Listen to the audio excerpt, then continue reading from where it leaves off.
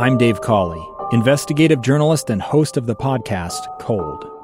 In October of 1985, a woman named Cherie Warren left work at a busy Salt Lake City office to meet her estranged husband at a downtown auto dealership. She never made it home.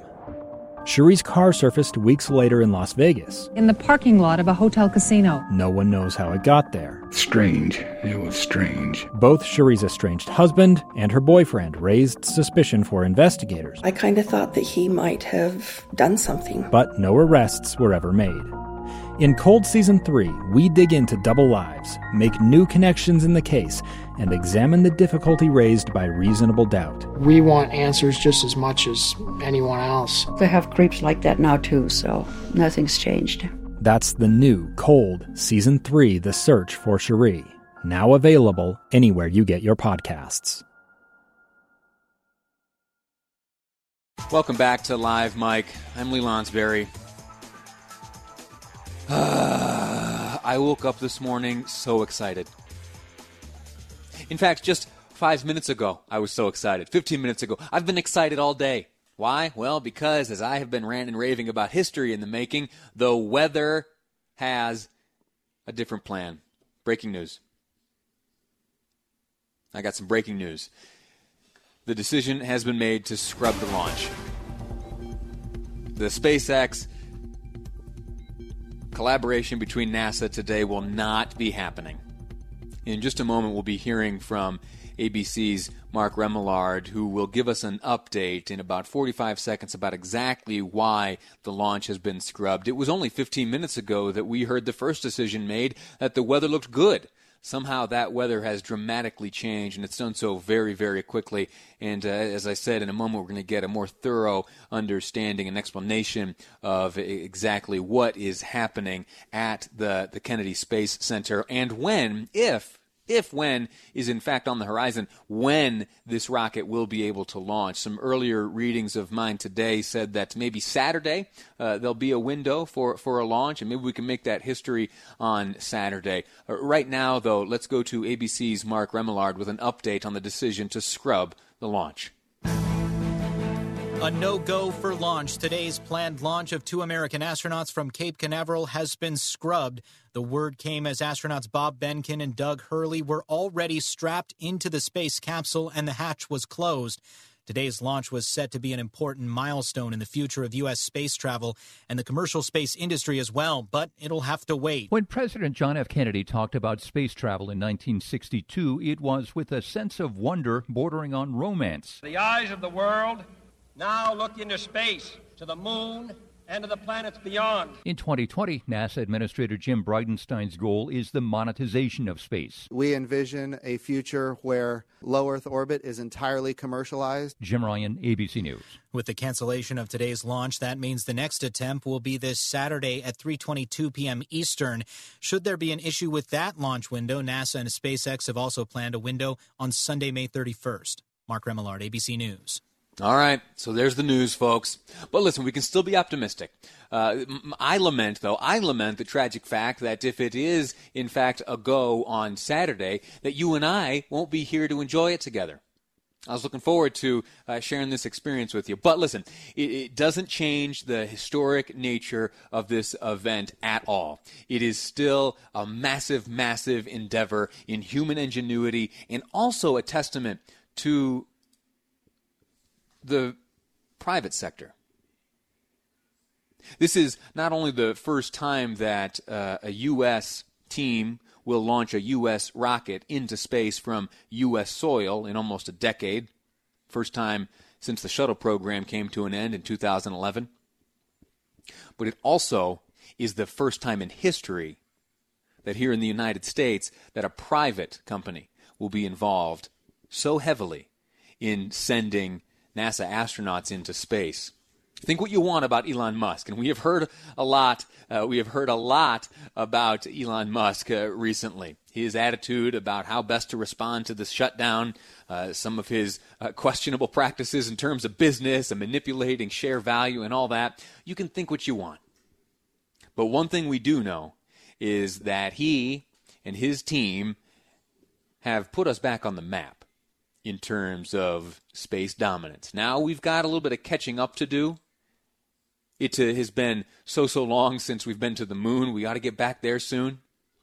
And as Buzz Aldrin would remind us, we ought to get ourselves to Mars pretty soon. And that is the vision of Elon Musk. This morning he talked about reigniting the dream of space. That has been my theme for the day. I want to share with you, too, something he said about the uniforms, about the spacesuits being worn by those two American heroes right now, who are probably being unstrapped from the seats in which they have been seated for the past few hours. He talks about their uniforms, the ones being worn right now by Robert Benkin and Douglas Hurley, two seasoned veterans of the NASA program. Elon Musk said that he had his own hand in designing them because he wanted them to look cool. Now, that might sound superficial, but he explained his attitude. He said he wanted to look cool so that young people who today are seeing the dawn of this partnership, this public-private partnership which is putting men and women into space, he wants the young people like my little baby Piper, to look to those uniforms and to look to the accomplishments of these individuals and have a new dream within them be sparked. And if the uniform looks cool, you might be all the more incentivized to seek out a career in that field. Jim Bridenstine is the civilian boss over NASA, former member of Congress. He was a naval aviator, and he, this morning, speaking alongside Elon Musk, said this. He said that if he was able to be inspired and motivated by Tom Cruise in Top Gun to become a naval aviator, then he expects that today's Tom Cruises, the Robert Benkins and the Douglas Hurleys, the two who were set to blast off from U.S. soil and head off into outer space today, and they'll likely do so on Saturday. If not, on the 31st, there's some time set aside for them. They are the next Tom Cruises, and they will be the ones to inspire the next batch of astronauts. And I sure hope that's the case. I really, really do. I place great stock and value in the innovations and the developments and the advancement of technology that you and I enjoy in our daily lives. Cell phones and GPS and such like that, all to have come as byproducts from the advancement of space exploration.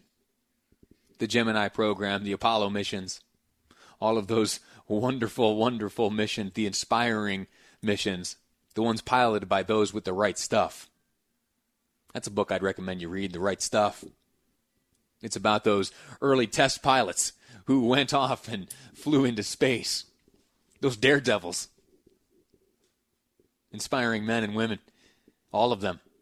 And I look forward to getting to know the history and the exploits of Robert Benkin and Douglas Hurley, the two being unstrapped from their capsule right now. The Crew Dragon capsule, perched atop the Falcon 9 rocket. Falcon comes from Millennium Falcon. Yeah, Elon Musk. Millennium Falcon, the Falcon 9 rocket, which launches this whole apparatus up into outer space to dock with the International Space Station. Step one is blast off, as you know. 3, 2, 1, let's go. The first stage, the Falcon 9 rocket takes off. Then about 2 minutes and 44 seconds after liftoff, there is separation. The first stage of the rocket falls away. We'll get back to that in a second. And the second stage ignites. That travels on for some time. And then it's the Crew Dragon capsule, the last little bit, which is carrying those two astronauts, which sets a course to the International Space Station, which, when it gets close, will autonomously dock with the space station. And then goods and people can move freely between the capsule and the space station, where these two astronauts will spend, it is expected, between 30 and 119 days. Then they'll get back in the capsule, and they'll return to Earth, being replaced by another crew brought to the International Space Station through this public-private partnership between SpaceX and NASA. Now back to that first stage for a moment. You remember a few years ago when we started seeing there was some footage from SpaceX about these rockets that would launch and then they would come back to Earth. and these 4 legs would stretch out, and a rocket would fire, and it would back down, and it would land exactly on an X. First few had some troubles, but they got it sorted out. And it's expected that either on Saturday or Sunday, whenever the weather permits, that when these 2 astronauts blast off into space and they are no longer needing the services of the first stage of that Falcon 9 rocket, that it will fall back to Earth, and that by design it will land safely on a barge, autonomously piloted, out in the ocean outside of Florida, where it can be used again. Another innovation. Another fascinating and inspiring innovation.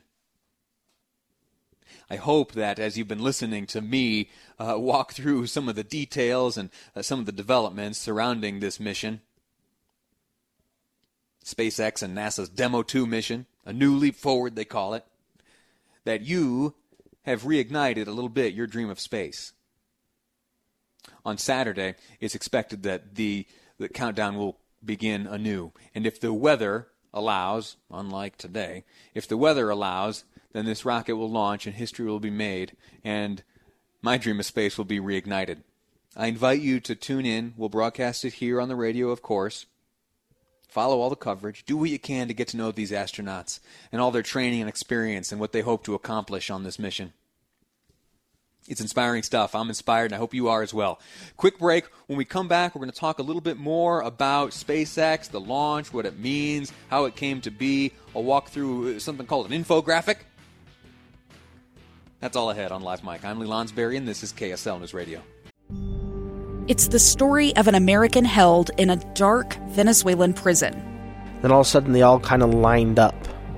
They pointed their guns at me. And this is the point where I thought, I'm going to die today. I'm Becky Bruce. I spent a year working on Hope in Darkness, which now has more than 2 million downloads. Find it on kslpodcast.com or wherever you listen to podcasts.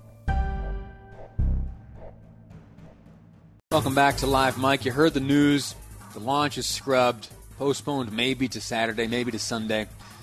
I'm bummed, but as I had a few moments there in the commercial break to think about it, this might be okay for me. Well, I don't know.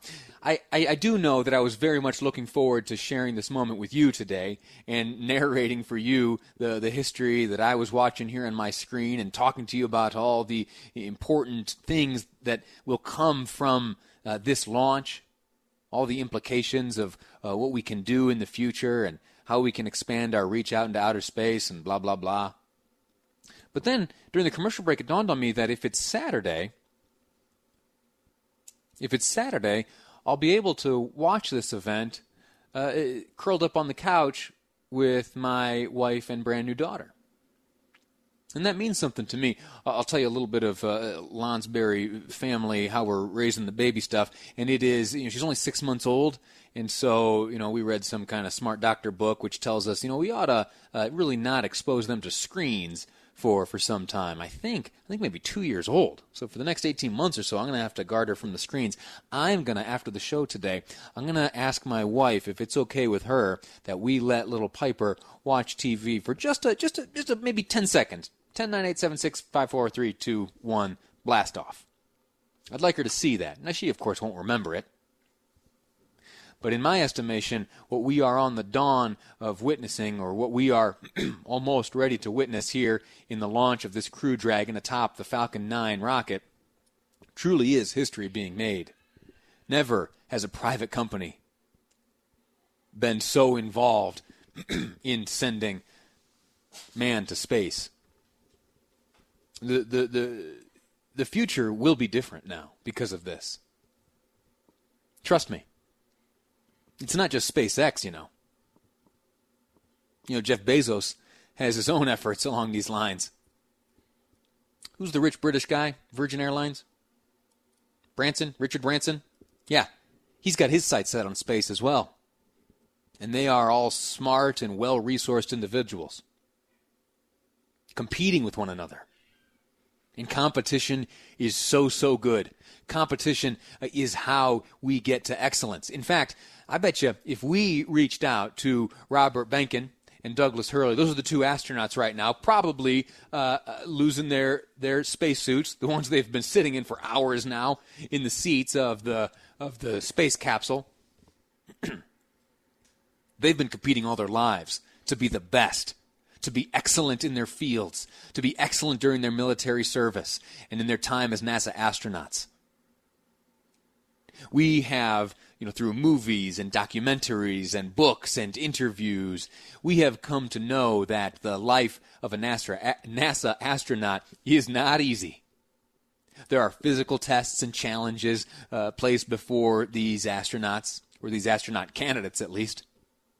And it is only the best of the best of the best, the ones with the right stuff, that are able to emerge. I want my little baby daughter to see that, and I think maybe this being postponed until Saturday will give me just a better shot of being able to sit on the couch next to her and point up at the big TV screen and say, "Hey, look at there, Piper. That's human excellence. That's American excellence. And we're going to space." And you can dream that big. You can dream of space. As Elon Musk said this morning, we are, through this endeavor, attempting to reignite the dream of space. I hope he's right. All right, so that's the touchy-feely stuff. Now let's get to some details. What is Crew Dragon? You've heard this phrase back and forth over the broadcast here this morning. Crew Dragon, that's the top part. That's the pointy part at the very tip top of the rocket. CNN described it as a gumdrop shape. It's a capsule. It's about 13 feet in diameter. And it has space for 7 seats. Only 2 seats occupied during this mission, but it ultimately is designed to hold 7 individuals. And for the first time in a capsule like this being launched from the United States, actually from anywhere in the world, there is a dramatic difference in the way that the astronauts manipulate the controls. And this will sound silly, because you and I have tablets and cell phones and it's all touchscreen manipulated. This will be the first time that touchscreen controls have the predominant presence there in the cockpit. I was lucky enough this morning to get a little look inside the cockpit, and there are some analog switches here and there, but they are sparse. What the astronauts look at as they sit side by side are, for the most part, 3 giant computer screens, touch screens. The one in the center lists the protocols. You do this, and then you do this, and you check this, and if it checks out, you do this, and then you do that, and then when we get to 0, blast off. NASA and space travel and the life of an astronaut is one made of checklists and protocols and procedures. And that's on display right there in the center. And then each of the 2 astronauts have directly in front of them, aligned with that center screen, are 2 screens for each of them. They have their respective duties and their respective checklists themselves to run through and make sure that this system is go and that system is go, and that this sensor is reading within the parameters and within the tolerances. Keeping an eye on the vital signs of one another, making sure that they can withstand the G-forces, which will hit them like a truck when the countdown gets to 0. And then they blast off. That's the Crew Dragon. That's the capsule. That is the one piece that will be nearly the permanent companion of the astronauts as they travel into space and the various stages of the rocket fall away beneath them. It will ultimately be the Crew Dragon, which will autonomously connect with the International Space Station. The astronauts will spend some time in the space station, and when it is ready here on Earth for another crew to launch and replace them, these 2 astronauts will climb back into the Crew Dragon, the gumdrop-shaped capsule. It'll break away from the space station and commence its descent back to Earth. When it gets close, some parachutes will deploy. Ultimately, it'll land in the ocean, just off the coast of Florida. And they'll be recovered by a ship, and they'll come back, and they'll debrief, and they will be heroes. And I will do everything I can to get them interviewed on this radio program. Producer Amy, you hear that? We got a job to do. We need to connect with astronauts. We've done it already. You know that? You remember? It was in April 16th. Ricky Arnold. Remember that name? He joined us for two reasons, really. First off, this was right when we were learning that we were going to become isolated creatures for a while because of this coronavirus. Astronaut Ricky Arnold, he spent some time on the International Space Station. He knew about isolation. He shared with us some of his lessons. He was also a teacher. And as the students here in Utah and around the country found themselves engaged in distance learning, it was astronaut Ricky Arnold who gave them some advice here on these airwaves. Now, why do I bring up Ricky Arnold? Well, because he's an astronaut, and he's the only one I've ever spoken to here on this program, and so why not? But he does occupy an interesting position in this whole storyline. You've heard me and Maria Chaleos and everyone covering this story here today pointing out that what was slated to take place today and will likely happen on Saturday was for the first time Americans would launch in an American vehicle from American soil into space.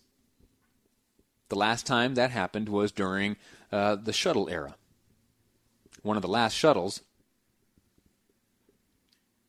was made up of a crew. One of those crew members was astronaut Ricky Arnold. One of the last times he was in space, he had to do things in a much different fashion. He had to fly off to Russia, learn a little bit of Russian, meet his comrades out there, and the United States government had to buy him a ticket to ride in a Soyuz rocket and get himself to the International Space Station. We don't need to do that anymore. We are on our own 2 feet once again. We've got some ground to gain still. We've fallen a bit, but we're going to get back to space. We're going to do it with American technology. We're going to do it from American soil. We're going to get back to the moon, and we're going to follow the demands of Buzz Aldrin, and we're going to get ourselves to Mars. Because today, the dream of space has been reignited.